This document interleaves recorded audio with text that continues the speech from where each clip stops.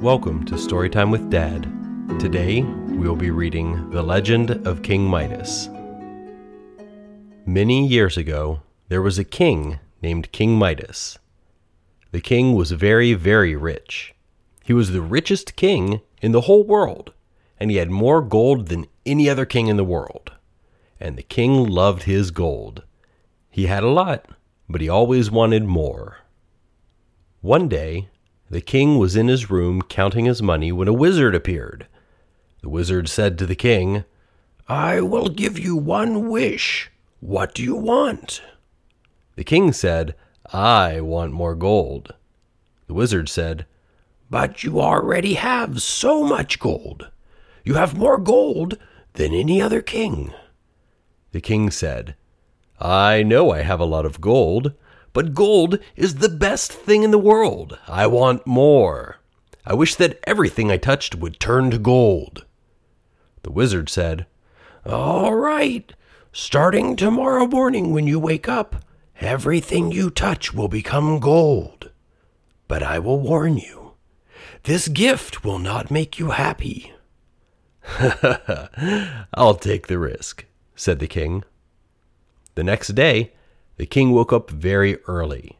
He was eager to see if his wish had come true, and if everything he touched would turn to gold. The king touched his bed lightly with his hand, and the bed turned to gold. He touched a chair and a table, and as soon as he touched them, they both turned to solid gold. The king felt extremely happy. He ran around the room, touching everything he could see. Everything turned to shining yellow gold. Soon, the king felt hungry, so he went to the kitchen to eat his breakfast. But when he picked up a glass of water and tried to drink it, the water turned to gold. He couldn't drink any water. He wanted to eat some bread, but when he touched the bread, it also turned to gold. He wanted to eat some meat, but when he brought it to his mouth, it turned to gold. He couldn't eat anything. Everything was solid gold.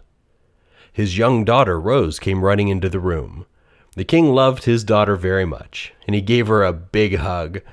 But as soon as he touched his daughter, she turned into a golden statue, and she couldn't move. The king had a feeling of great fear in his heart, and he felt as if all of his joy had been taken away. In his sadness, he cried out to the wizard who had given him the gift of the golden touch. "Wizard," he called, "please take away this horrible gift. Take all my gold, all my money, take everything. Just give me back my daughter." The wizard appeared and stood in front of the king. "Do you still think that gold is the greatest thing in the world?" asked the wizard. "No, no," cried the king. "I don't want any more of it." "Are you sure that you no longer want the golden touch?" asked the wizard. "Yes, I'm sure," said the king. "I've learned my lesson. I don't think gold is the greatest thing in the world." "All right," said the wizard. "Take this pitcher outside to the river and fill it with water, then sprinkle it on the things you have touched and turn to gold." The king took the pitcher and rushed outside to the river. Then he came back inside and he sprinkled water on the head of his daughter. Instantly, she could move again. She was no longer gold. She was a normal girl again. The king was overjoyed and he gave his daughter a big hug and a kiss. Next, the king sprinkled his golden food with water, and it all turned back into real food. Then, he and his daughter sat down to eat breakfast together. The king ate his food and drank his water very eagerly. He disliked the golden touch so much that he even sprinkled the chairs and table and everything else that he had turned to gold. Now, the king no longer loves gold, but now he is truly happy because he has his dear daughter. The end. What an excellent tale! King Midas learned his lesson, but I think he learned it the hard way. King Midas learned to be thankful for what's truly important in his life, which is the relationships that he had with other people, in particular his daughter.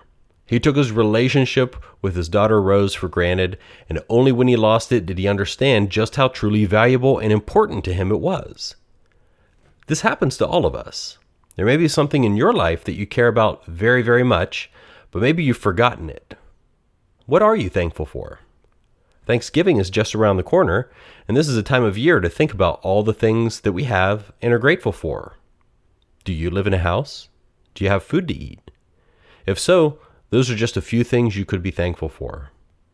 I am thankful for you. I'm thankful that you're listening to these stories and that you're enjoying yourself.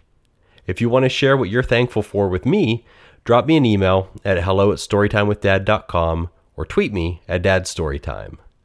Thank you so much for listening. I'll see you again next time.